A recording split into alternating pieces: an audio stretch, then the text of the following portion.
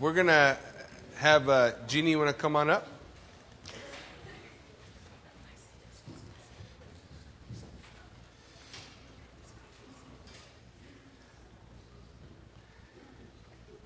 And Jeannie and Dean are going to share with us for a moment.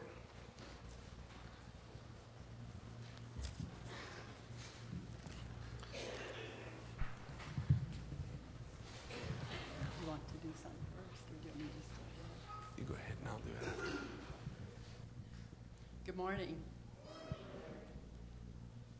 Wasn't that song just awesome? The cross of Christ. If it wasn't for Jesus Christ and his shed blood, I would not be here to tell you the most wonderful thing that's going to happen along my little pathway. I just found out that I have cancer, and I have cancer in my head. I have cancer in my lung, I have cancer in my liver, and I have cancer in my stomach. But you know what? God has given me the most wonderful peace, a peace that passes understanding. I thank you, because I know that no matter the outcome, whether he heals me, he will be with me. Whether he takes me home, he will be with me. The path that he chooses for me, he will be at the end of this path. And I know that my Redeemer liveth. And I know that I know that I know that he will take us through it. I don't know what is in store for us, but I so do appreciate your prayers, and I thank you for every one of you praying for us right up to this point. And please do continue praying, because I do have trouble with my eyes, and I have trouble with my balance. So if you see me wandering around like I've been drinking, I promise you I have not. And Dean kind of guides me along, but just continue praying for me, because we're going to see where we're going over this road. So thank you very much for your prayers, and I just love every one of you. Thank you. Thank you.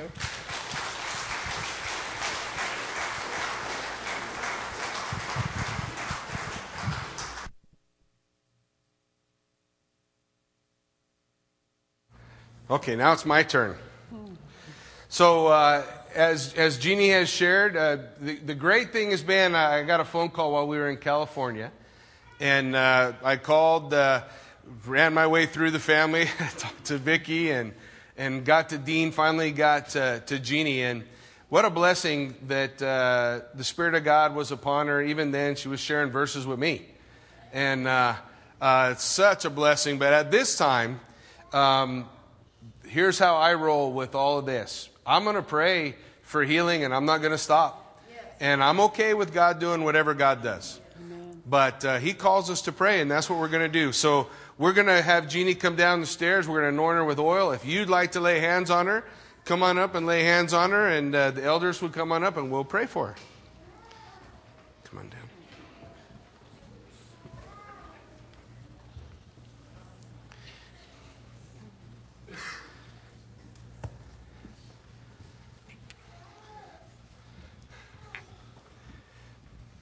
You're in front, Fritz. You get the honor.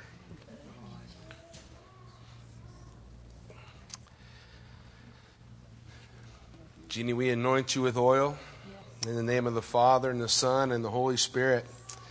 And Lord God, we come before you right now, Father, and we pray that you would just supernaturally touch Jeannie. Father, we're so thankful, the spirit of peace that you brought.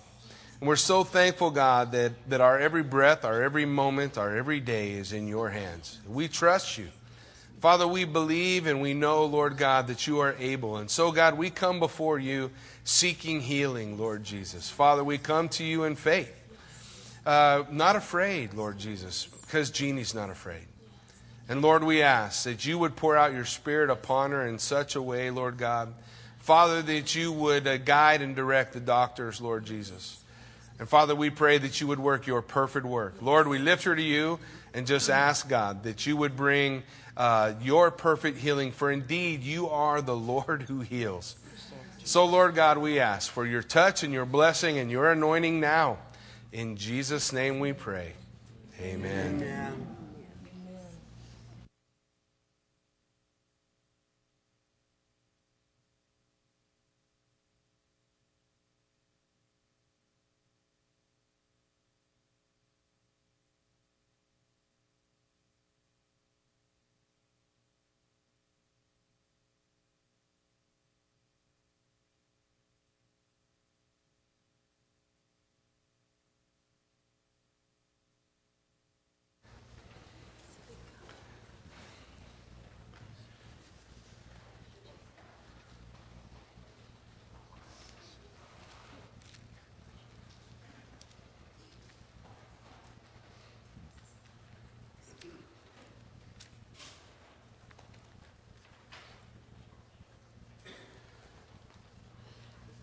Well, if you have your Bibles with you this morning, let's go to 2 Corinthians chapter 3, and we'll continue our journey through the epistle to the church at Corinth, part 2. And as we look at the scriptures and as we just press in to what the Lord has for us this morning, I wanted to take a moment just to thank Fritz for covering for me while I was gone, and Corey who shared. I'm so thankful that God's Word teaches us that the Spirit of God moves in every one of us. And I'm so thankful that men who are willing to press in and rely on the Holy Spirit are able to teach and are able to guide and are able to shepherd. And I'm so thankful that the God who promised to give a peace that passes all understanding is still here, still working, still moving. In the morning after, God is still on the throne. And God desires to do a work. As I went to the pastor's conference, the first of the first 5 days that I was gone, we were in Marietta for a pastor's conference. You know, we've been sharing about the Spirit just laying on our hearts that God desires us to come together and just pray for that revival that's going to take place within us. Something that God's going to do in our hearts, in our lives, to renew us and revive us and enable us to really affect the world around us because we're allowing God to really affect us. And you know, that's exactly what the pastor's conference was all about. We had 900 pastors together for 4 days, spending countless hours in prayer, just praying. God would pour out His Spirit fresh and new. And the whole idea behind the conference was that we would not have any confidence in the flesh, but we would place all confidence in the Spirit. And as we finished that and we got the phone call with what's going on with Jeannie and the Reynolds family, I was reminded, mankind does not have the ability to say one way or another whether we live or die. That is always and will always be in the hands of a God who loves us. And that brings peace. That this is part of a work that God is doing. And so as I was taking a look at 2 Corinthians chapter 3, we'll dive right in, but that's the point behind 2 Corinthians chapter 3, that we wouldn't have confidence in the flesh, but that we would be men and women moved by the Spirit. And that we would decide ourselves, you and me, that we're going to take off this mask of self-sufficiency that says, hey, I'm okay and everything's okay when I'm not okay and everything's not okay. That we take off that mask and realize that God doesn't require us to be self-sufficient. God requires us to be sufficient in Him. And that's what He wants to do in us. That's what He wants to do here at Calvary Chapel Buell. That's what He wants to do in our lives. He wants us to sit down and strip off the veil and come to the Lord with an open face. No mask. Just open before Him. So as we take a look 2 Corinthians chapter 3, verse 1. So he says, now do we begin again to commend ourselves, or do we need, as some others, epistles of commendation to you, or letters of commendation from you? He's saying, listen, do I have to show you all these articles that say that I am in some way empowered by God to do what I do? At the time, going around the church was a group known as the Judaizers. You'll hear that phrase often. A Judaizer, in some cases, was a believer, in other cases wasn't. And what a Judaizer was one who heard the truth of the Word of God and the gospel of grace, but returned again to the law, to the old covenant, to trying to make themselves self-sufficient by doing a sacrificial system. And that sacrificial system that they followed, well, who was it pointing to? Christ. Who the New Testament and the New Covenant declares was our final sacrifice, once for all.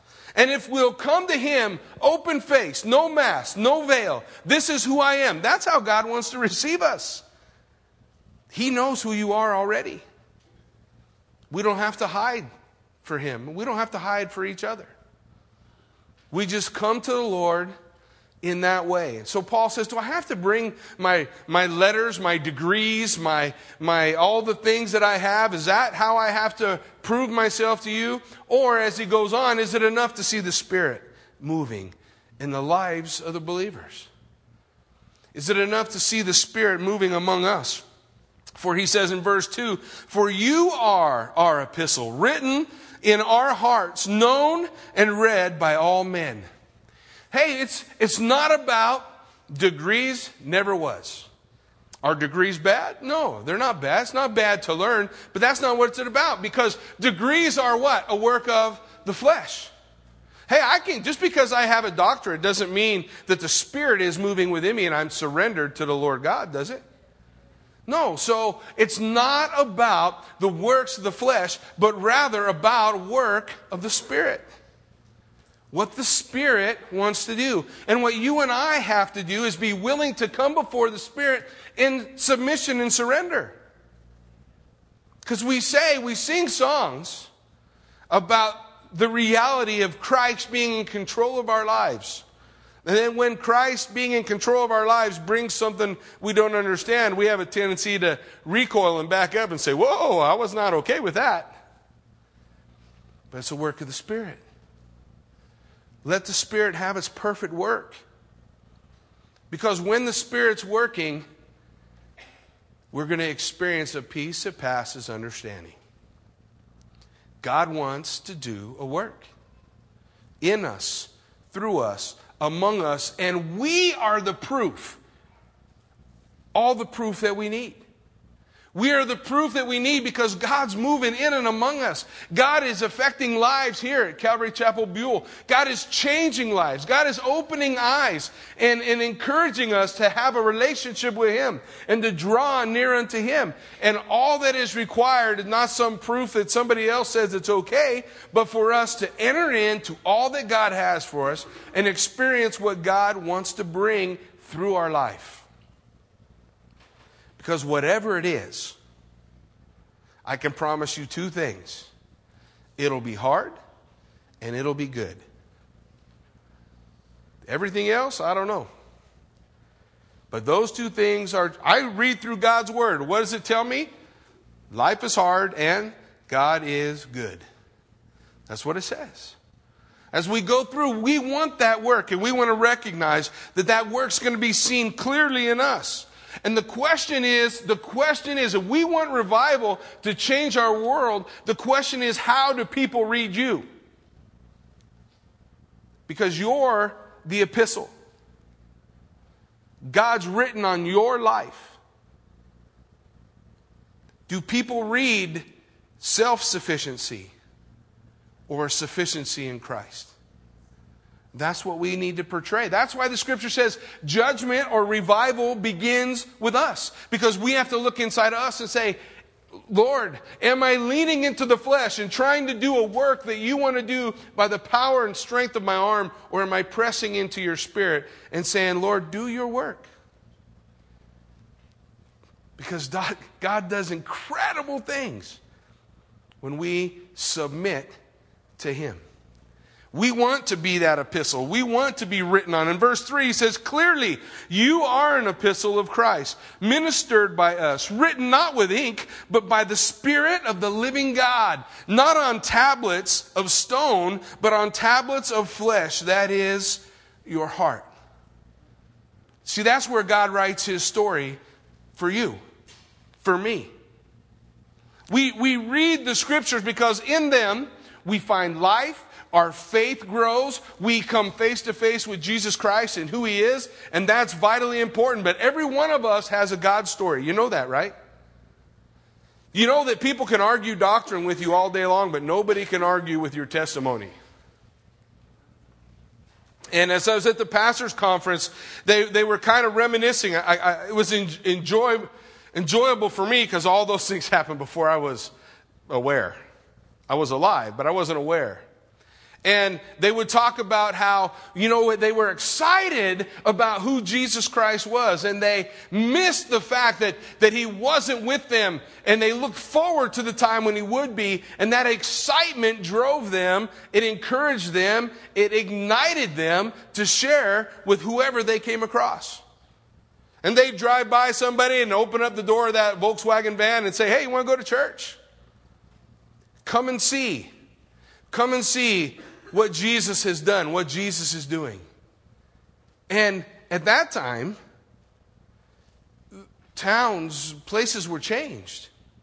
Why? Because an epistle that was written on their hearts ignited them to burn with holy fire, like that burning bush that was not consumed, but was ignited by the fire of God. And they went forward, and they didn't know. They have no degrees. It wasn't about how much I know or how much I don't know. They were just filled with the love of God, and they affected everyone around them. That's the Spirit of God moving supernaturally through us naturally. Not trying to work anything up, but just allowing God to do that work. And that work is written on the flesh of our heart. In our hearts. It's a picture of what the Old Testament prophet Jeremiah said. In fact, if you want to turn with me, let's read it. Jeremiah chapter 31, verse 31. As we look to see what Paul's referring to here as he speaks of this writing upon the hearts of those who would trust Him. Jeremiah 31:31 says, behold, the days are coming, says the Lord, and I will make a new covenant with the house of Israel and with the house of Judah. Not according to the covenant that I made with their fathers in the day that I took them by the hand and led them from the land of Egypt. My covenant which they broke, though I was a husband to them, says the Lord. He says, this new covenant is not like the old.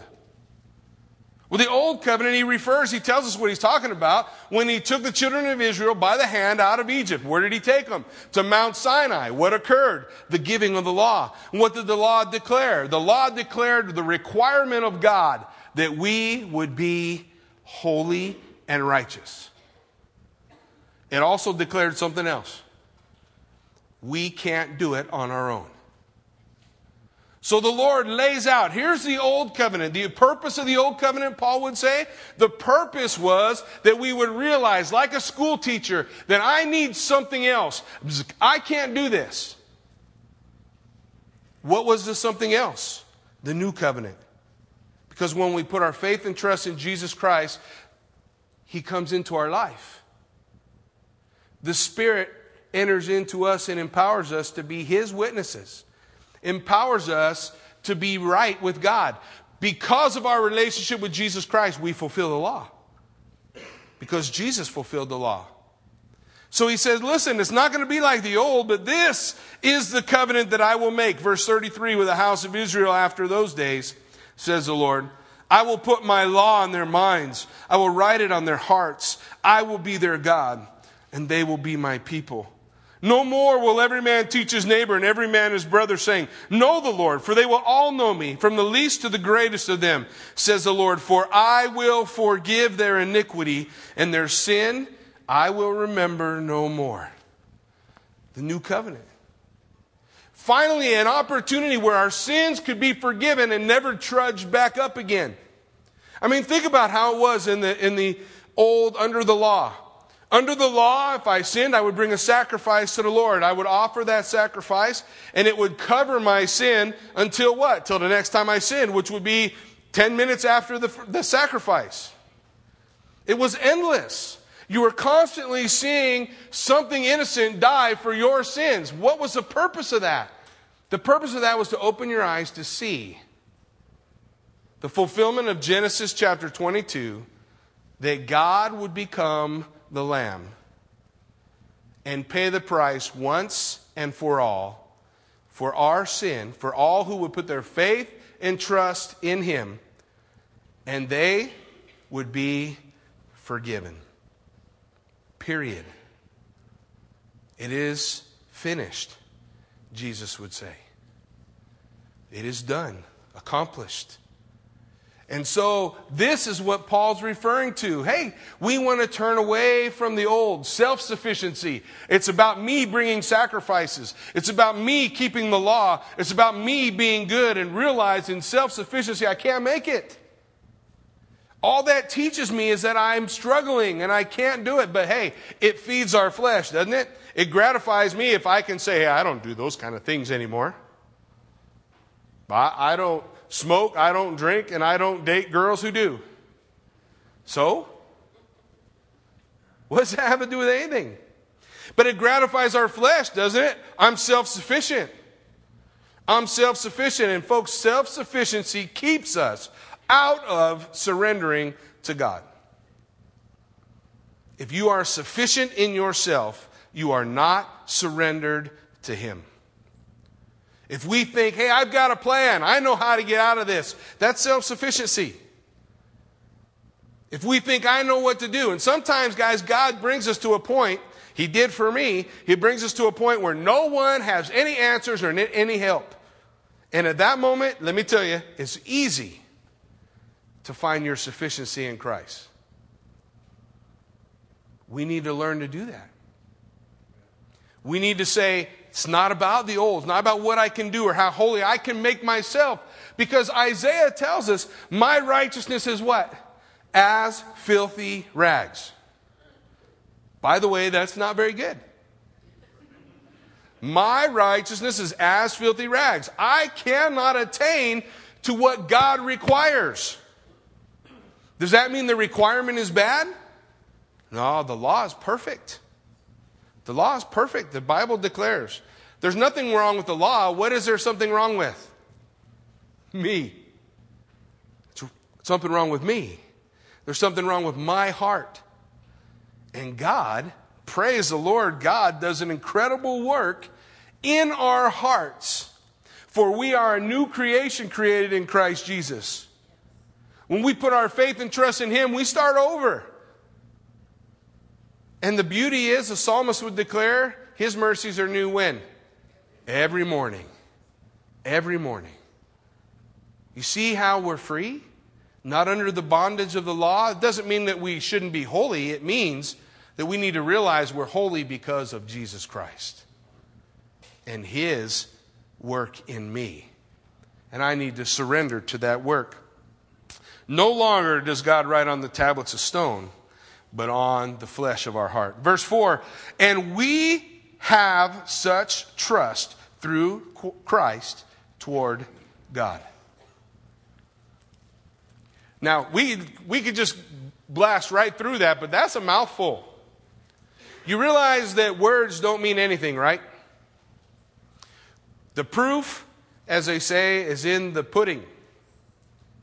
But it's only in the pudding if you eat it. Otherwise, it's just sitting there. And you don't have no idea what it's about, right? We need to realize, hey, here's what Paul's saying. So we have this trust that God knows what He's doing, that God has a plan, that God's working in our lives. We need to surrender to Him and trust Him. We have this trust through Christ toward God. That's where we need to be. We trust Him. No matter what. We don't trust anything else. Because anything else can fail. But God never fails. Ever. Oh, He don't always do what we want. But that's not the same as failing. Given to our own, we could be capable of failure.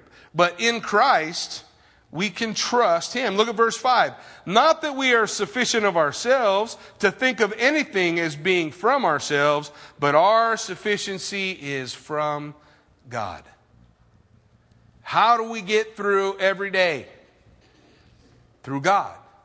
By His grace. By that gift that He bestows upon us. That our sufficiency is from God. Our sufficiency is from God.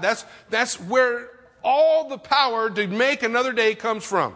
If your sufficiency is in some kind of going to law against someone, or if your sufficiency is going to be in this medication or that medication, or your sufficiency is in some other thing, it's misplaced.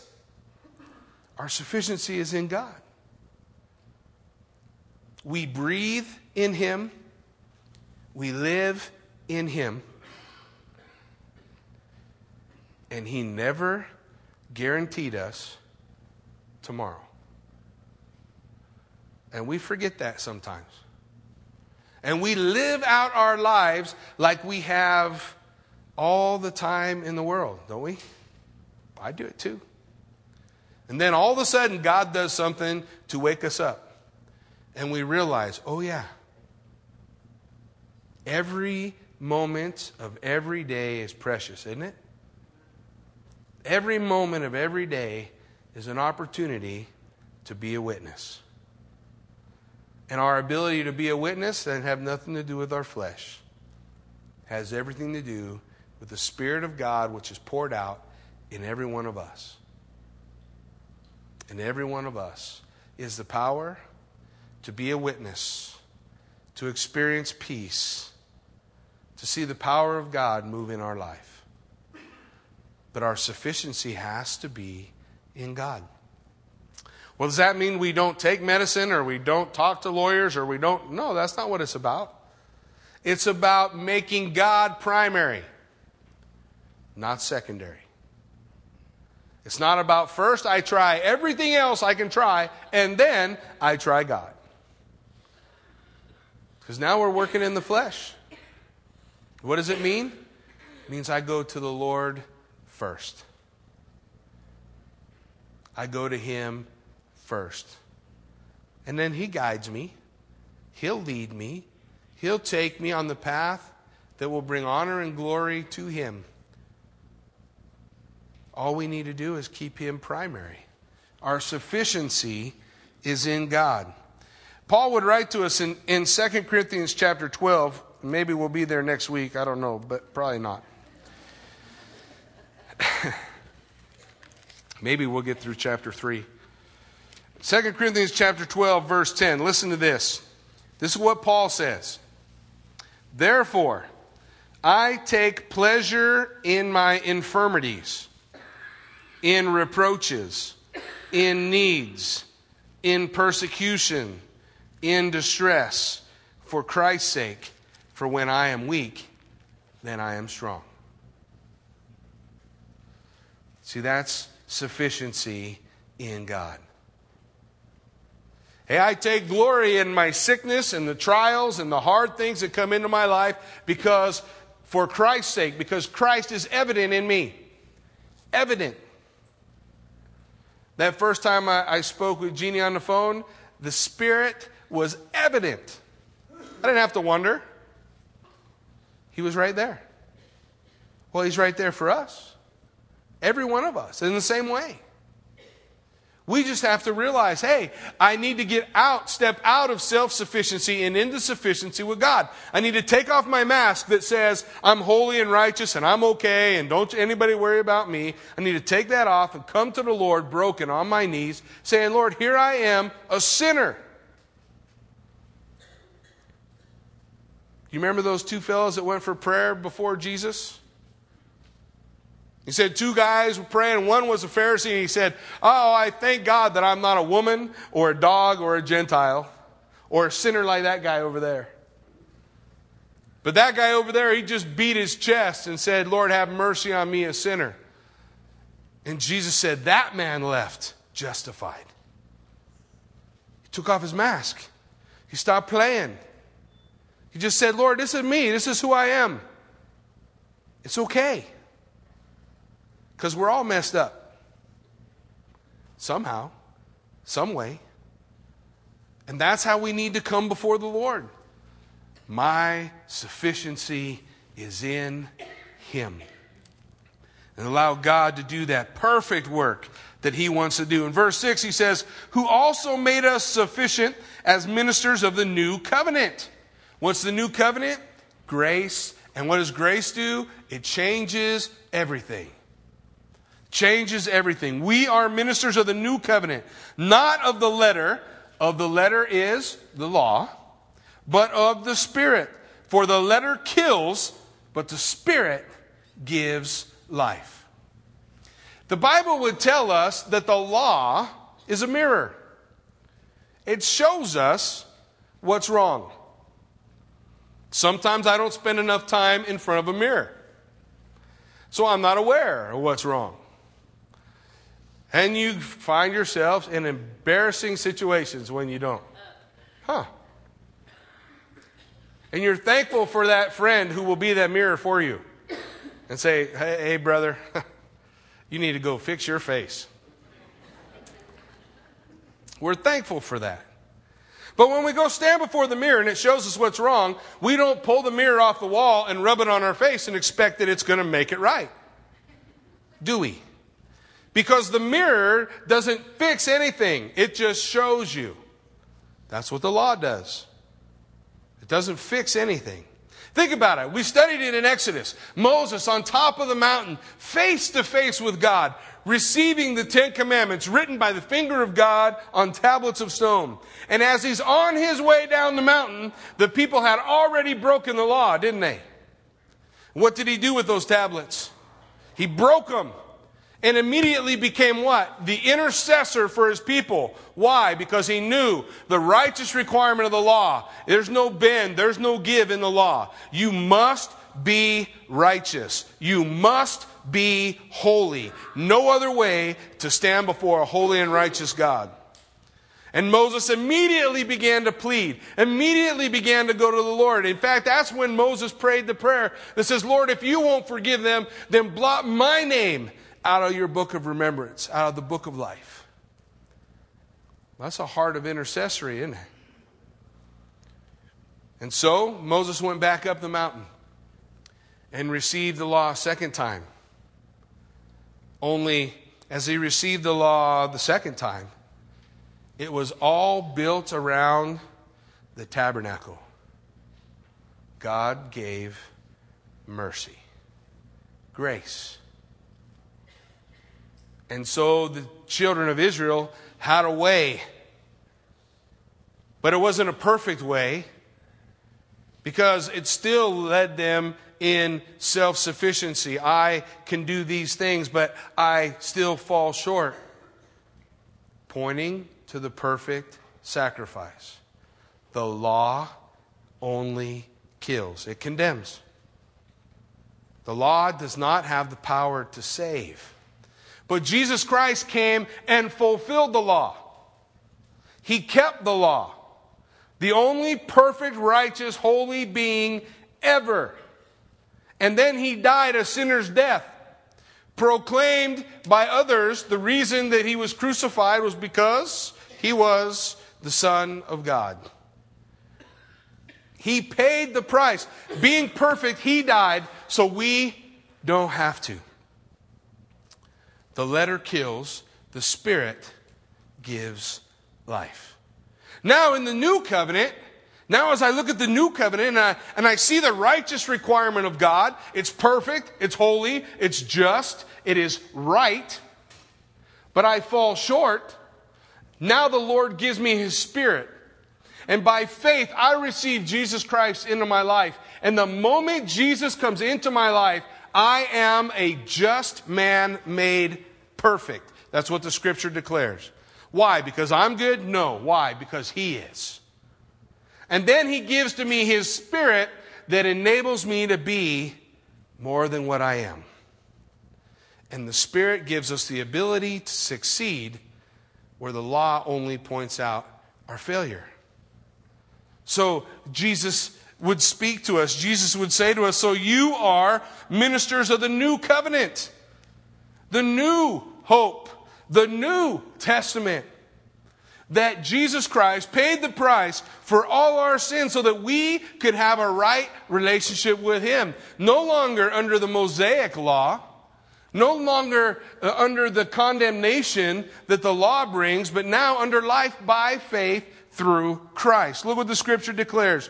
In verse 7 he says, but if the ministry of death written and engraved on stones was glorious, so that the children of Israel could not look steadily at the face of Moses because of the glory of his countenance, which glory was passing away, how will the ministry of the Spirit not be more glorious? Remember when Moses came down and the Lord ministered through grace and mercy, his face shone. And the people said, Moses, you got to do something about your face. It's too bright. It hurts my eyes. So Moses wore a veil. But Paul declares to us the reason why Moses put on the veil was because the glory was fading. What did that mean? This is temporary. But the Spirit is permanent. The glory that Moses had upon his face faded away until what? Until he went back into the presence of God. He went back into the presence of God. The glory was back upon his face. It shone again. But he would wear that veil. Why? Because he didn't want the people to see that the glory was fading. It's a mask. The law sometimes leads us to put on a mask. That mask says, I'm okay. I'm good. But I'm not. My sufficiency needs to be in Him. It's temporary. It's not staying. It's passing away. But if that glory, if the law made Moses' face shine like that, what happens in the fullness of the Spirit? When the law entered into the children of Israel, what occurred that day? 3,000 souls died. 3,000 people died the day the law was given. What happened on the birthday of the church? When the Spirit of God was poured out upon His people, 3,000 souls were saved. You see the difference? One brought destruction, the other brings life. If the glory of one was so bright that people had to hide their eyes and Moses would put on a veil, how much more glory is there in the Spirit? The point is, we need to stop putting on the mask and trying to pretend like the glory is on my face. And so let me hide that so you don't know that it's not really there. We need to take away the mask. We need to take away all the junk that we try to portray to other people and come before the Lord broken, because the Spirit of God is real and powerful, and He equips us and He encourages us and He stirs us up to do great things. But nothing happens until we do that. Nothing happens until we come before the Lord in that way. Until we come before the Lord and receive the glory of the Spirit poured out in our lives. For if the ministry of condemnation had glory, the ministry of righteousness exceeds much more in glory. For even what was made glorious had no glory in this respect, because of the glory that excels. For if what is passing away was glorious, what remains is much more. What is permanent has much more. Much more glory. In a life that is submitted and committed to the Lord. Pressing into Him. When I was at the pastor's conference, Tom Stipe was sharing, and he said something to me was super profound. He said, you know, the day after the resurrection, Jesus ascended and He went into heaven. Did the disciples miss Him? Don't you think they did? Oh, man. I miss Jesus. Do we feel that way? Do we feel that way? Oh, I miss him. Because sometimes we get to a point where we're just going through motions. We're just wearing a mask. And we stop missing Jesus. And we think it's all good. And Paul is calling for us to take the mask away and to enter into a real living relationship with him, experiencing all that God has for us as we just press into him, Lord, because this is permanent. That glory is permanent. What happened to the disciples? They spent time with Jesus, 3 years with Jesus, just focused on Jesus. And what happened? They became totally different people, didn't they? The Spirit came upon them, and the Scriptures tell us they turned their world upside right, because it was already upside down. It's upside down again, folks. It's upside down again. Therefore, since we have such hope, we use great boldness of speech. Unlike Moses, who put a veil over his face so that the children of Israel could not look steadily at the end of what was passing away. So that they could not see what was passing away. Hebrews chapter 12, verse 14 declares to us God's requirement. Pursue peace with all people and holiness, without which no one will see the Lord. Pursue peace and holiness, without which no one will see the Lord. Pursue peace with who? Most people, the people I like, the people I think I like, the people that I value. You know, in the early days of the Jesus movement, Pastor Chuck Smith went to a group of people that nobody wanted to touch. And of that, by extending grace to those who were not worthy, today, what started with 5 pastors grew to over 900. Not a work of the flesh, a work of the Spirit. Because they extended grace. Pursue peace with all people. Is there anyone who does not have value for which Jesus Christ died? Is there someone that Jesus died that's just below that? You know, that person's just not worth sharing the gospel with. That person's not worth reaching out to. That person's not worth... But you see, we put on our mask of self-sufficiency and self-righteousness, and we look around and everybody else kind of looks a little worse for wear. But we need to take it off. We need to realize that God's calling us to pursue peace with all people. Doesn't mean to say all people are okay. None of us are okay. But it does mean to extend peace and realize without holiness, no one comes before the Lord. Without holiness, no one will experience the presence of God.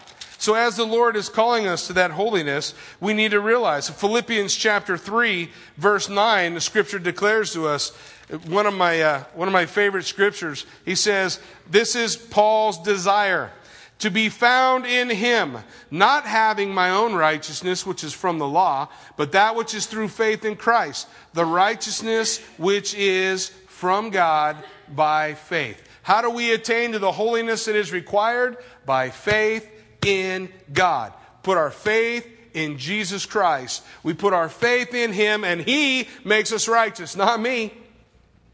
I want to extend grace. I want to have that same attitude that the entire movement that was Calvary Chapel at one time had. What was that? An excitement to share Jesus Christ with anyone who was willing to listen.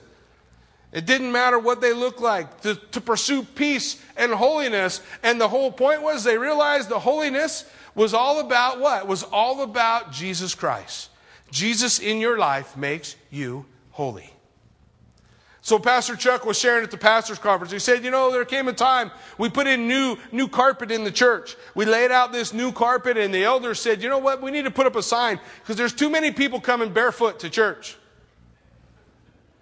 So we want them to wear shoes. If barefoot, they're going to make the carpet dirty. You know what Chuck said? You get in there and tear out the carpet. I don't care about the carpet. I'd rather have the bare feet. Is that our attitude? I don't care about all the preconceived ideals I have of religion, because religion kills. The Spirit brings life. I want the holiness that comes from a relationship with Him.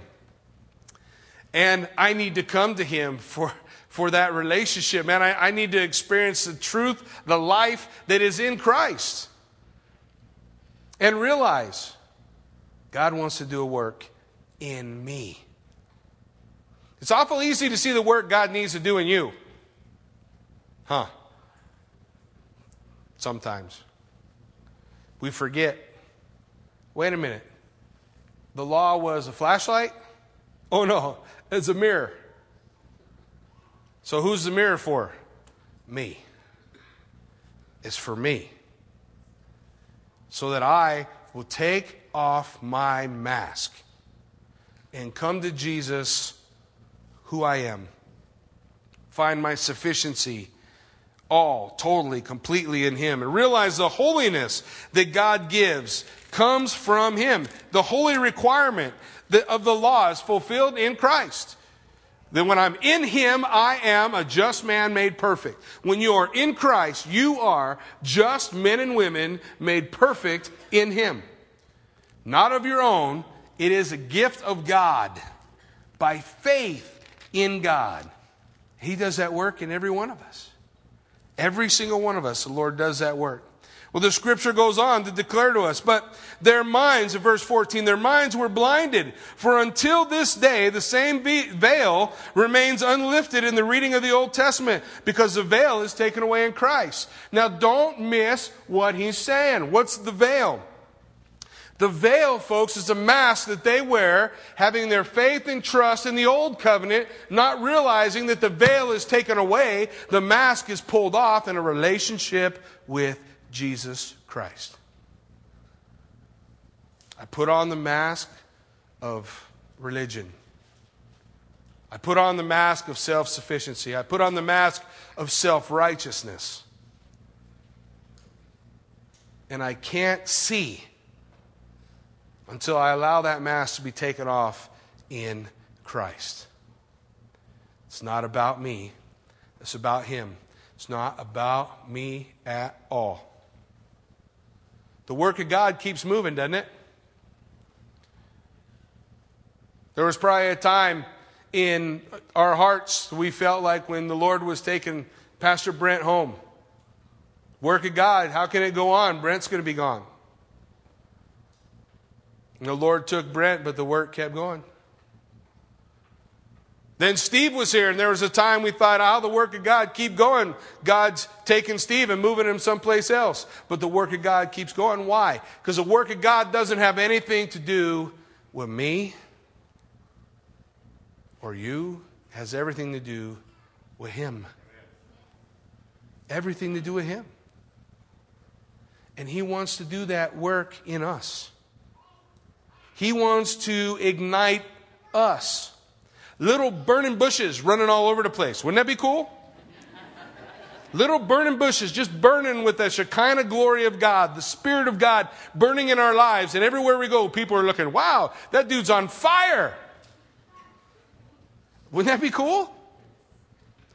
Well, there's only one thing required. We'll take off the veil and come to sufficiency in Christ. Scripture goes on to declare to us, but even to this day, when Moses is read, a veil lies on their heart. Nevertheless, when one turns to the Lord, the veil is taken away. The mask comes off in Christ. Mask comes off in Christ. We got to stop putting it back on and keep our sufficiency in Him. Oh, someone will see what I'm really like. So what? I got news for you. They're not going to be as shocked as you think. But hey, listen, what does the world complain about the church? That the church is full of hypocrites. People aren't what? Real. And in God's word, God says, I want you to be real. It's not about you. It's about me. Trust me. Let me do a work. That's the work that God wants to do in us, through us, for us. But even to this day, the veil lies on their heart. But it's taken away in the Lord. Now the Lord is the Spirit. And where the Spirit of the Lord is, there is liberty. There's freedom in Christ. Why? Because I'm not under condemnation anymore. I realize in Christ Jesus there's nothing I can do to make God love me more. And there's nothing I can do to make God love me less. You don't think that's freeing? I don't have to be so uptight. Instead, what should I do? I should just press into the Lord. I just need more of Jesus. Why? Because the more of Jesus I have, the more like Jesus I become. That's the goal. But everybody's afraid that if we preach grace and people are just going to go live any way they want to. Well, not if they really understand grace. How can we who have died to sin live any longer in it? I want more of Jesus. That's where freedom is. I want more of Him. Where the Spirit of the Lord is, there's freedom. There's peace that passes all understanding. Promise that God gave. Man, I can experience all that God has for me if I just press into Him and say nothing else matters. I miss Jesus. I miss that fire that was burning. You remember that fire that burned when you first got saved? Didn't know what you were doing, and you said all kind of dumb, weird things to people, but it didn't matter because the Spirit of God was moving through you. It's not about the letter, it's about the Spirit. Pressing into Him, allowing Him to work. But what happens? We start getting embarrassed and we start getting self-conscious, and we put the fire out. Now we're self-sufficient. We need to be sufficient in Him. And let the fire burn. Our God is an all-consuming fire. If you're in His presence, you have to be on fire. The Scripture lays out for us, Jesus speaking to the church of Laodicea, what did He say? He said, listen, I would rather you were hot or cold, but you're lukewarm. You're playing somewhere in the middle. But listen, either you're with Him and you're on fire, or you're not where you ought to be. There's no middle ground. I love that God makes it that way. Because I can recognize when I'm in the middle ground and say, this is not where I'm supposed to be. They call that no man's land. I want to be closer to Him and on fire. I want to be closer to Him and on fire. But the good news is, 2 Corinthians chapter 3 tells us how that occurs. Look what happens. But we all, with, what's it say? Unveiled face. What did we do? We took off our mask, right? We took off our mask. We made a decision. It's not about me. Who cares how something affects me? When does that become part of the factor? How does this affect the Lord? But we, with unveiled face, beholding as in a mirror the glory of the Lord, are being transformed into the same image from glory to glory. Listen to what he said. But we, with unveiled face, beholding as in a mirror. How do we behold? What do we say was the mirror? What the Scripture declares to us, the law of the Lord is perfect. It's a mirror to us. We behold the Word of God with unveiled face, no mask. And as we behold Him, as we behold who He is. Who is He? John 1:1 said in the beginning was the Word. What's this called? In the beginning was the Word. The Word was with God. The Word was God. And the Word became flesh. Jesus Christ. He dwelt among us. He revealed to us the righteous requirement of God. He fulfilled the law. He died substitutionary death for you and I. And by faith, we are holy. By faith in Him. So what does He say? Take off your mask and behold as in a mirror the Lord. Look at Jesus Christ. Spend all your time gazing at Him and you will be like Him. Well, therein lies the crux. Behold Him. You become what you behold. What are we beholding? The Bible says in Psalm 23 that the Lord is our shepherd. Capital L-O-R-D. It means God. His name. The Yahweh, Yahweh, Jehovah, whatever the name is, all we know are the consonants. The God Almighty is our shepherd. And at the end of the 23rd Psalm, what does He say? Goodness and mercy will follow me all the days of my life, and I will dwell in the house of the Lord forever. When the Lord is my shepherd, goodness and mercy are in my wake. That means when I look behind me, there's not confusion, hatred, and all kind of weirdness. There's goodness and mercy.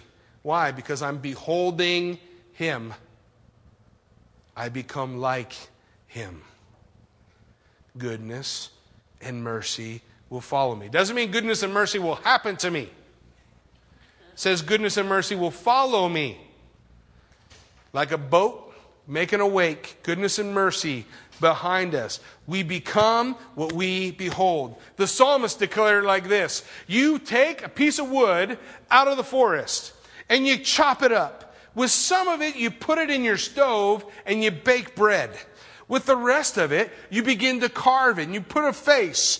Eyes it has, but it cannot see. A mouth it has, but it cannot speak. Legs it has, but it cannot move. And you set it up on your mantle, and you bow down before it, and you pray to it.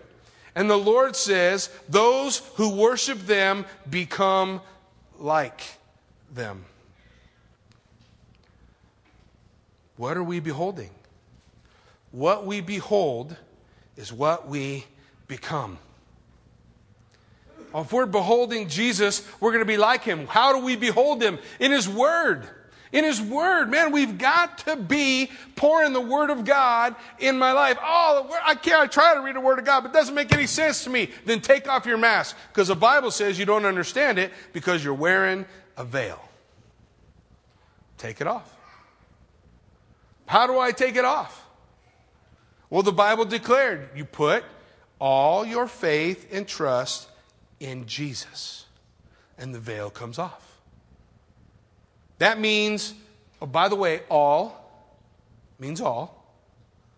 That means no faith and trust in me. All faith and trust in Him. The veil comes off. And we see in the Word of God the face of Jesus on every page. Isn't that what Jesus declared? You study the Scriptures, for in them you find life, but it is these that speak of me. Jesus Christ on every page. But we all, with unveiled face, beholding as in a mirror the glory of the Lord, are being transformed into the same image from glory to glory, just as by the Spirit of the Lord. God changes us from the inside out.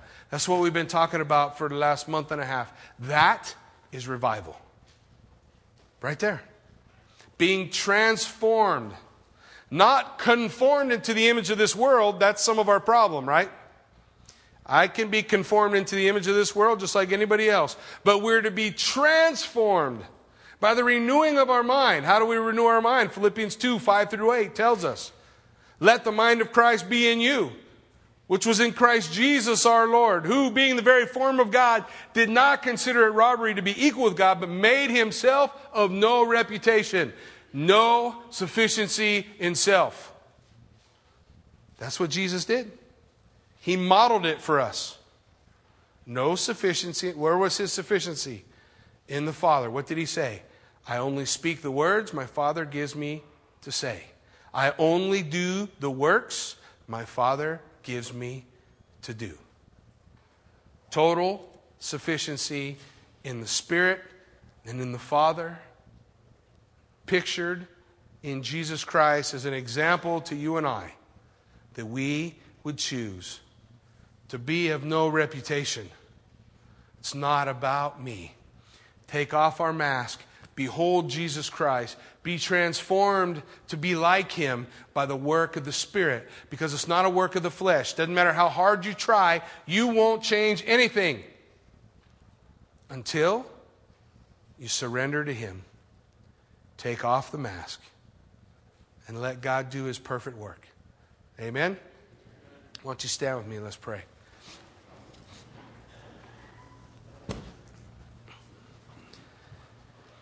Heavenly Father, Lord God, we do thank you for an opportunity to come and study your word, God, and we thank you for just the move of your Spirit. Father God, that you give to us an example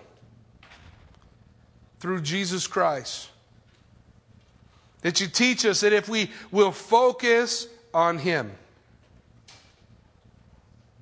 that we'll become like him. Because we become like the gods we serve. Lord, I thank you that, Father, if we make every day about you, I wake up to your glory. As I gave myself away, I ran my life for years, and I ran it into the ground, and I had zero fruit to show for that time.